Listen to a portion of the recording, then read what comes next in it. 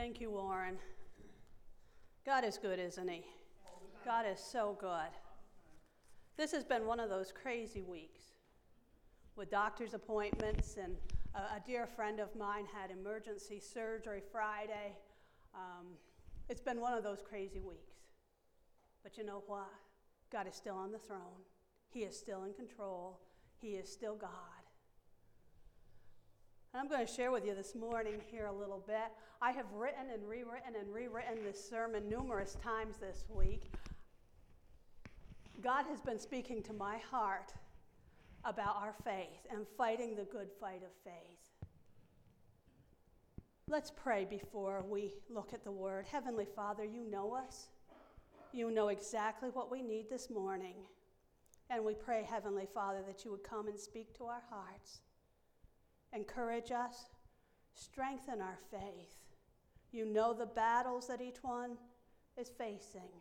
And Lord, may there be something here this morning that would encourage their hearts and strengthen their faith.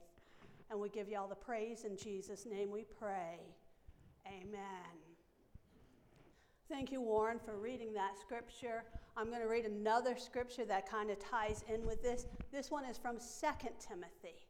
The one Warren read was from 1 Timothy, but 2 Timothy, these are some of the Apostle Paul's final words.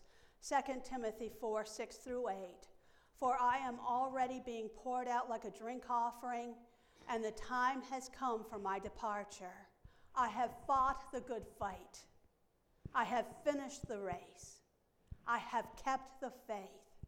Now there is in store for me the crown of righteousness, which the Lord, the righteous judge, will reward to me on that day. And not only to me, but also to all who have longed for his appearing. These are some of Paul's final words to his son in the faith, Timothy. And just for the fun of it this morning, I went on my phone and Googled famous last words. And I'm going to tell you something, most of them I could not repeat from the pulpit. They were not nice words. But let me share a couple that, from my contacts, that I remember very clearly. On his deathbed, my Uncle Emerson looked at his wife and said, "Don't worry, Hazel. I see Jesus." Wow. Powerful words, aren't they? Powerful testimony. Don't worry, Hazel. I see Jesus. Then when I attended college in Allentown, Pennsylvania, I attended a little tiny country church, Zion Wesleyan Church at Point Phillip, Pennsylvania. It's not even on the map. Don't even look for it. It's not on the map. It's like a dot. And I think about all there was in that place was the church on a little hill. In fact, the church has changed names, and I'm not even sure if it's still a Wesleyan church or not. But there was a wonderful couple in that church, Wilson and Ruth Miller, and you probably have heard Pastor Paul Detmer talk about them because he knew them as well. But they had a granddaughter, about 13 years old, who developed cancer in her jawbone. They did major surgery, and that did not stop it. The cancer just went rampant. But on her deathbed, she said to her family, "I see the pearly gates, I see the stairs, and I see Jesus going up and down the stairs." She knew at that young, tender age, she knew that she was going to be going to heaven, that she would see Jesus. Both of these give us tremendous encouragement, don't they? They give us tremendous encouragement and tremendous hope. We're going to consider this morning some words from the Apostle Paul. The Apostle Paul wrote both 1 and 2 Timothy to his beloved son in the faith, Timothy. The first letter was written to give encouragement and instruction to young Timothy as he had been given leadership of the church in Ephesus. And it is composed with the idea of teaching and helping not just Timothy as he pastored that church, but it was written to help that young church to be able to develop in a way that it would become a strong and healthy church. And Paul gave instructions to help provide leadership in those difficult days. Paul probably wrote that letter just prior to his final Roman imprisonment. Because he had appealed to Caesar, Paul was sent as a prisoner to Rome. He was released at one point and was allowed freedom to move about and to do some more traveling, but then he was imprisoned again. But it was during that first imprisonment, right around that time, shortly thereafter, that he wrote 1 Timothy and Titus. Soon he was back in prison, and that was where he wrote the second letter to Timothy. And these were some of his final words. And I'm going to be honest with you, the portion of Scripture that I just read, yes, they were Paul's testimony, but I know myself and other pastors have used these words at funerals for some of the saints in the church. I have fought the good fight. I have fought the good fight. I have kept the faith. I've finished the race. I have done what God called me to do. And it was interesting. A few weeks ago, I read through 1 and 2 Timothy, and I read through the book of Titus, Paul's letters to these young leaders of young churches. And I knew that passage from 2 Timothy. But it wasn't until I read back through 1 Timothy that I found the passage that Warren read. But you, man of God, flee from all this and pursue righteousness, godliness, faith, love, endurance, and gentleness. Fight the good fight of the faith. Take hold of the eternal life to which you were called when you made your good confession in the presence of many witnesses. In the sight of God, who gives life to everything, and of Christ Jesus, who, while testifying before Pontius Pilate, made the good confession, I charge you to keep this command without spot or blame until the appearing of our Lord Jesus Christ, which God will bring about in his own time. God, the blessed and only ruler, the King of kings and Lord of lords, who alone is immortal and who lives in unapproachable light, whom no one has seen or can see, to him be honor and might forever. Amen. Paul, when he came to the end of his life, he said, I have fought the good fight. But here he is challenging Timothy in the midst of very difficult times, and as he was taking over as a leader of a church, challenging him, Timothy, I'm telling you, you fight the good fight. You fight that good fight. Flee those things that you need to flee. Turn your back against those things that would trip you up, that would cause you to be tempted, that would cause you to go astray. Flee these things, but pursue righteousness, godliness, faith, love, endurance, and gentleness. Pursue these things. But Timothy, keep fighting that good fight. Wow, powerful words. Powerful words. And giving instructions to young Timothy regarding the church he had been entrusted to oversee and pastor, Paul gave him some personal instructions as well as a personal challenge. Fight that good fight. And today I'm going to share several passages of Scripture with you that Paul shared in that second letter of Timothy, and some challenges there. We, as believers in Jesus Christ, need to and can have a confident faith in a great and mighty God. And I know I've said this before, and I don't know why the Lord keeps encouraging me to preach passages of Scripture that deal with our faith. But the thing isn't how great our faith is. It's how great our God is. We are serving a great and wonderful and mighty God. And even the weakest of faith, even faith as tiny as a mustard seed, is powerful in the hands of a great and mighty and powerful God. We need to have confident faith in our God. Know upon whom your faith is anchored. Know upon whom you have put your trust. 2 Timothy 1:12 says, That is why I am suffering as I am, yet I am not ashamed, because I know whom I have believed, and am convinced that he is able to guard what I have entrusted to him for that day. Some of you have probably sung that old hymn in the church, I know whom I have believed. Paul had confidence that no matter what he faced, even knowing he was facing ultimate death, he had confidence in the God he served. I know whom I have believed. And I am fully persuaded, fully convinced that he is able to take care of me, that he's able to keep that which I have entrusted to him. He knew that he was in God's hands. Paul was facing death. He was not dying of a disease in a sterile hospital, but he was in a prison, probably with very few visitors and his writing instruments. But he knew beyond a shadow of a doubt that he was in God's hands and under his care.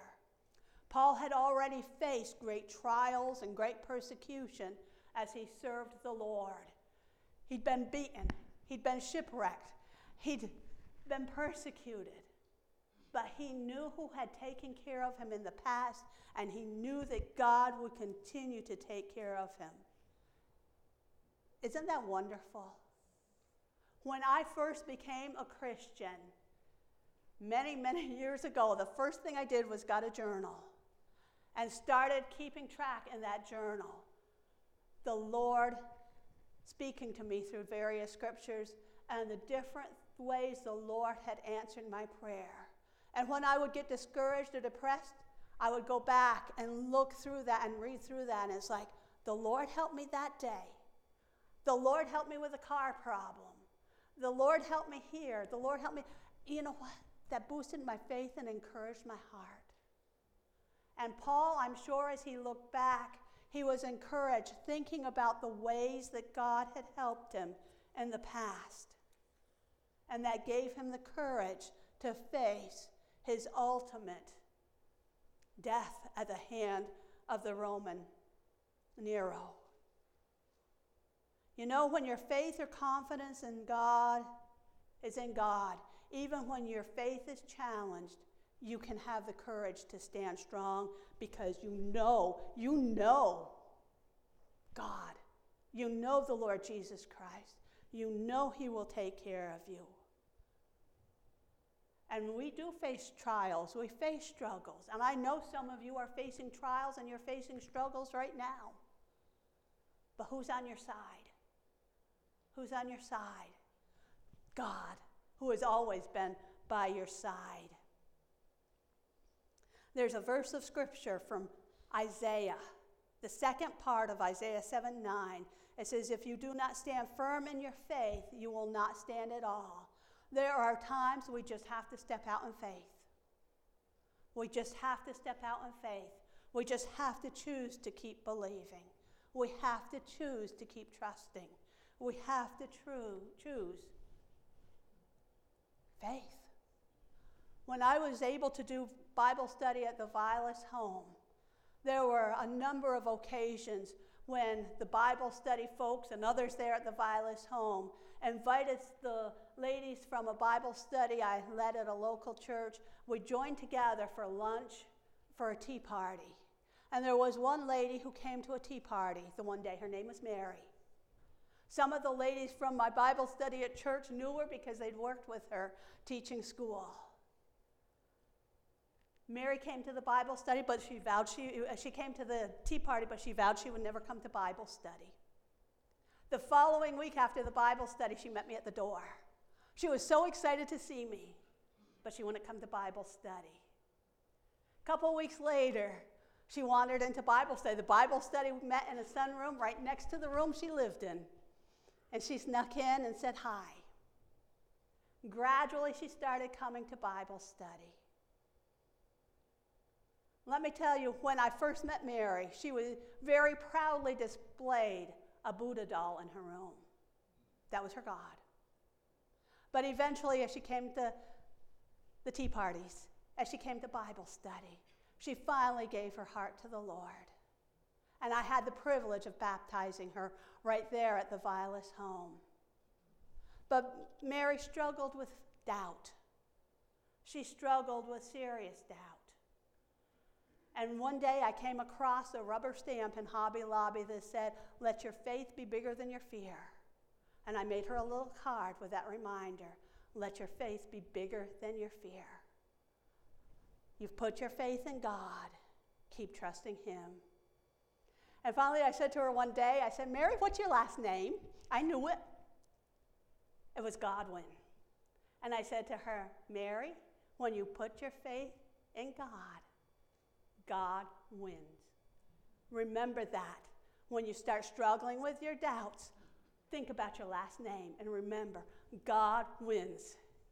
Friends, we all go through trials, don't we?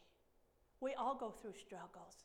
We all go through times of doubt and times of questioning. But, like Mary, like the Apostle Paul, we can put our faith completely, confidently in Almighty God. Let's move on. We also have to put our faith, our confident faith, in God's Word. 2 Timothy 3:14 through 17. "But as for you, continue in what you have learned and have become convinced of, because you know those from whom you learned it, and how from infancy you have known the Holy Scriptures, which are able to make you wise for salvation through faith in Christ Jesus. All Scripture is God-breathed and is useful for teaching, rebuking, convicting, and training in righteousness, so that the man of God may be thoroughly equipped for every good work." Paul wrote to Timothy and he told them, they had problems back in that day with false teachers, with people who were worming their way into the churches and trying to lead people astray. And Paul reminded him, remember who taught you. Remember those who gave you that foundation of the Word of God. They were true, they were faithful. But not only that, God's Word is totally faithful, totally dependable. You can lean on that. Let me ask you a question today.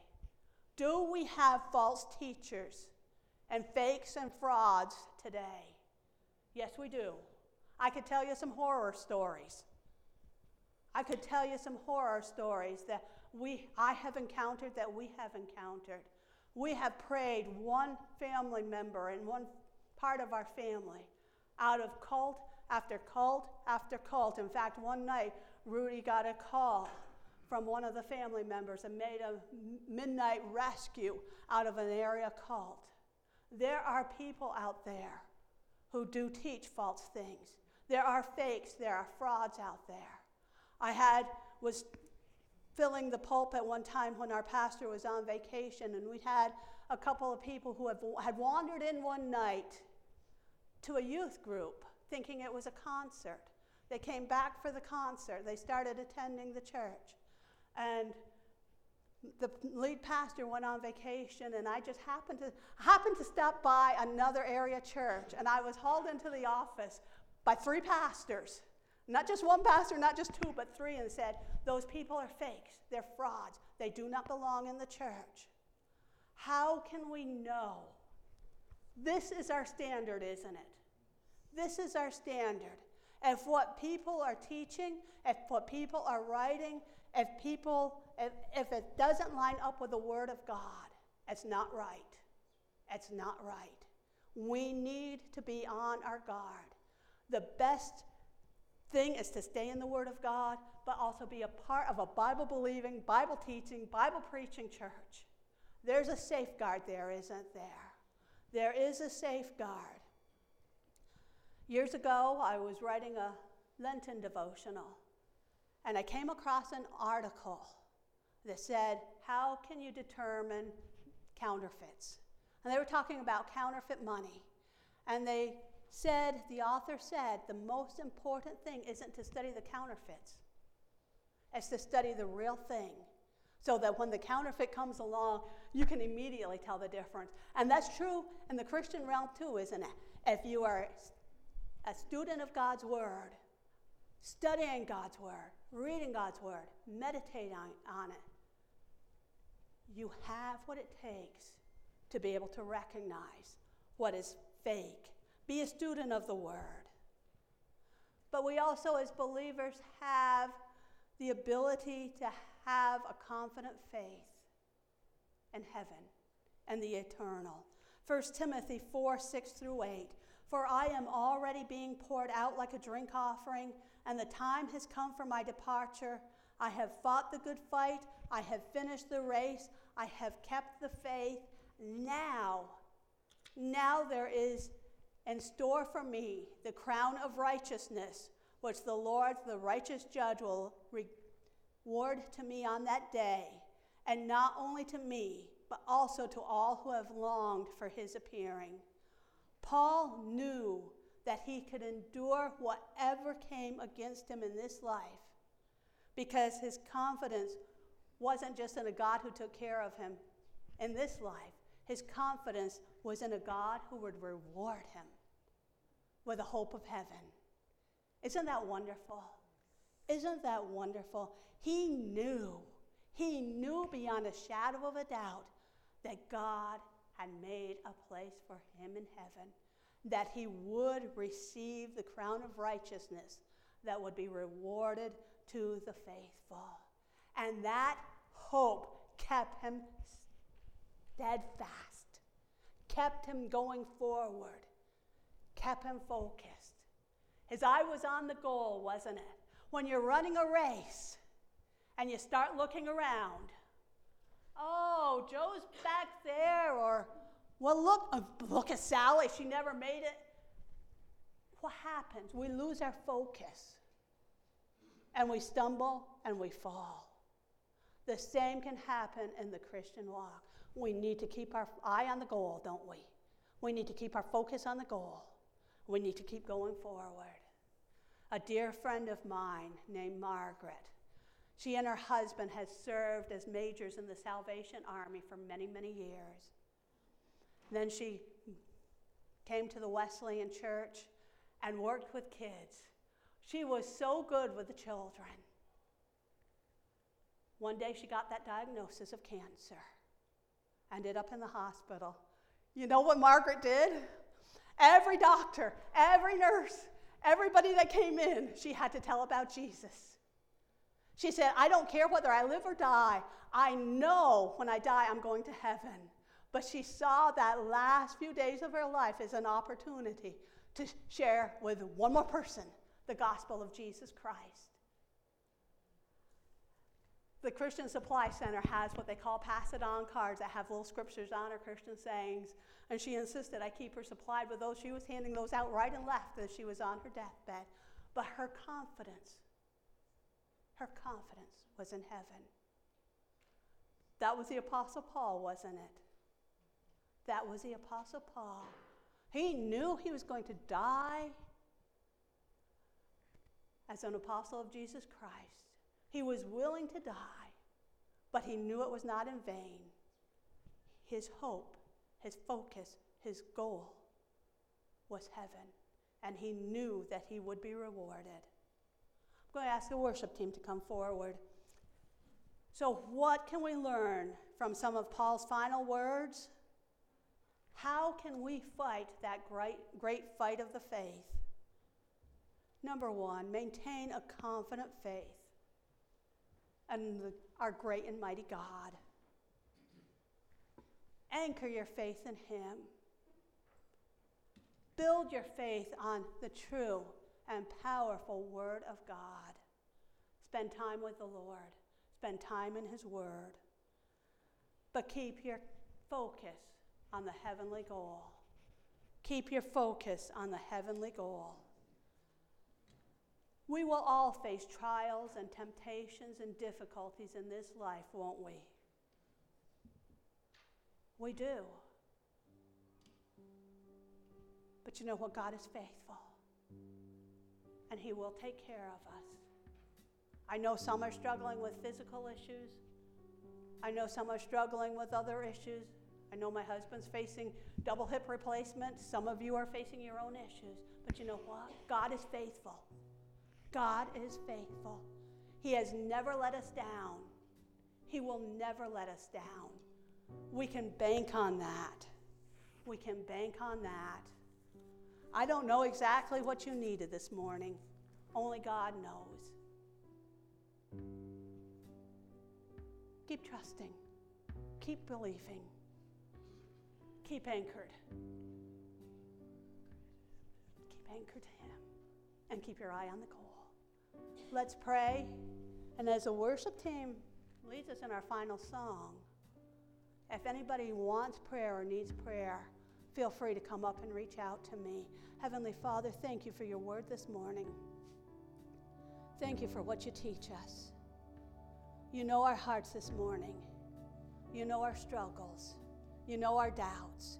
You know the things that we're dealing with. You know what each one needs this morning. And these closing moments, come and meet our hearts' needs. If we need to make a fresh commitment to you, help us to do that. If we need to make a commitment to get firmly into your word, help us to do that. If we need to refocus on the goal, Lord, remind us that Jesus Christ died on that cross so that we could have eternal life, so that we could be with you forever. Be with us in these closing moments. In Jesus' name we pray. Amen.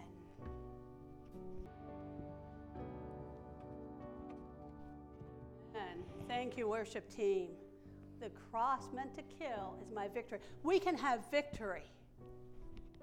We can have victory through Jesus Christ, can't we? He died on that cross, not for anything he had done, but to provide for the forgiveness of our sins, to give us not just the hope of eternal life, but to give us eternal life and his presence forever and ever. Now that's powerful, isn't it? That's powerful. Let's close with prayer. Heavenly Father, thank you for your word. Thank you for this song. Thank you for Jesus' death on the cross, for the victory that he won for us, for the hope that he has given us, but for the gift he's given us of courage to face whatever we need to face. We thank you for the power of your word, but we also thank you for that gift of eternal life in your presence forevermore. As we go forth from here today, help us to go forth rejoicing in your great and wonderful and powerful work in our hearts and in our lives. And as we go forth from here, help us to go forth to be your light in this dark world. Help us to go forth, to shine forth the light and the love of Christ. Make us a blessing to those that we come in contact with this week. And we give you all the praise in Jesus' name we pray. Amen. Amen. God bless you.